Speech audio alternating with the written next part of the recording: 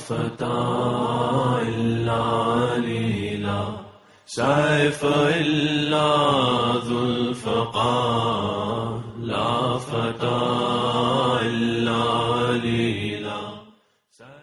أعوذ بالله من الشيطان الرجيم. بسم الله الرحمن الرحيم. Assalamu alaikum wa rahmatullahi wa barakatuh.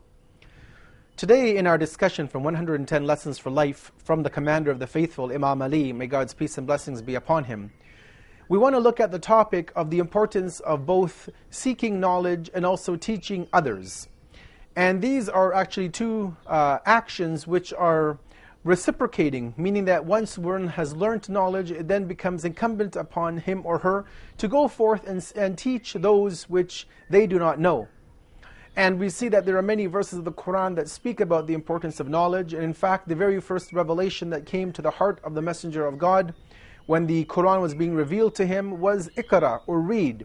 And so we see that even with the beginning communications of Allah, of God, to the noble Prophet Muhammad, may God's peace and blessings be upon him and his family, the very first obligation was to go and educate yourself.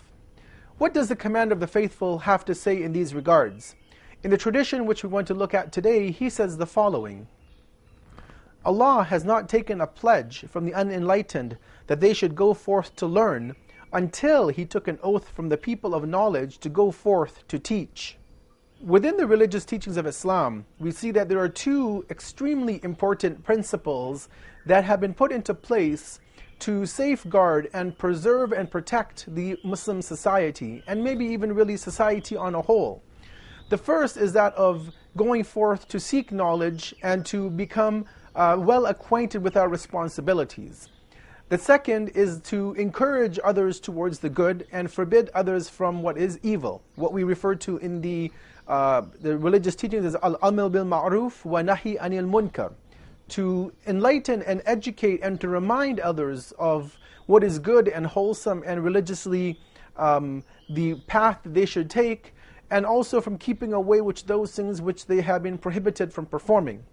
And we see that if the entire society were to base their lives upon these, upon gaining knowledge, and upon advising and encouraging and helping others within a society of what is good and bad, that we would not be in the predicament that we see ourselves today in the world. These obligations of teaching and then of encouraging towards the good and preventing others from the bad are responsibilities which were on the shoulders of every prophet that God has sent to humanity.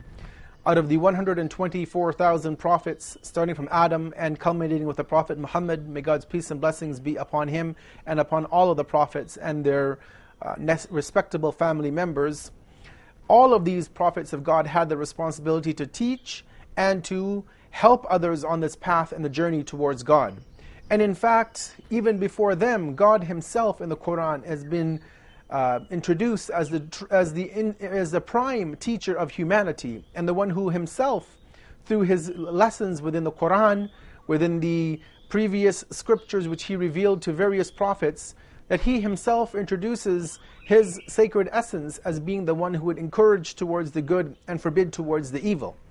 But it doesn't end there. Also, those who are in our societies today, most specifically, but not obviously exclusively limited to them, but those who are religious scholars, who are educators of the faith, they have the next most important responsibility, because they are taking in the religious teachings of Islam, and once they have been given and equipped themselves with the religion and the faith and the teachings of it at a much better level than maybe the common masses would, it is now their obligation to go forth and to teach, to give a message, to spread the teachings out, and also to encourage others towards the good, and again to refrain and help people refrain away from the evil actions that they may be inclined to perform.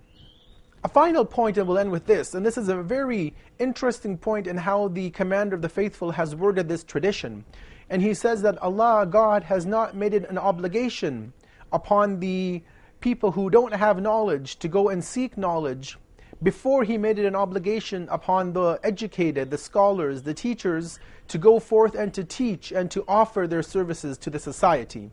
So in one hand, if there are people who are not aware of, for example, religious teachings of the faith of Islam, and we see them being antagonistic towards Islam and the Muslims, we can't automatically blame them for their lack of awareness of Islam and the teachings. But rather, we have to look at ourselves, those who have the ability to teach and to preach and to convey a message. Again, not only on a platform as a mosque, on our Friday sermon or a religious gathering, but each and every one of us have the ability via social media, via all of the platforms that all of us have available to us in the palm of our hands, in our smartphones, in our tablets. All of us have the ability to go and teach and educate those non-believers who do not know about Islam, who also are receiving an incorrect message about Islam from many sources.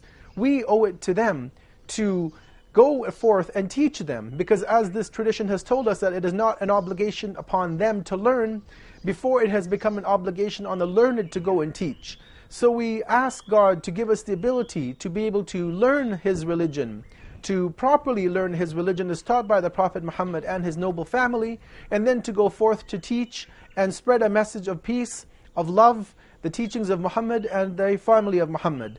Wassalamu alaikum wa rahmatullahi wa barakatuh. Ya Ali, Ya Ali, Ya Ali, Ya Ali, Ya Ali.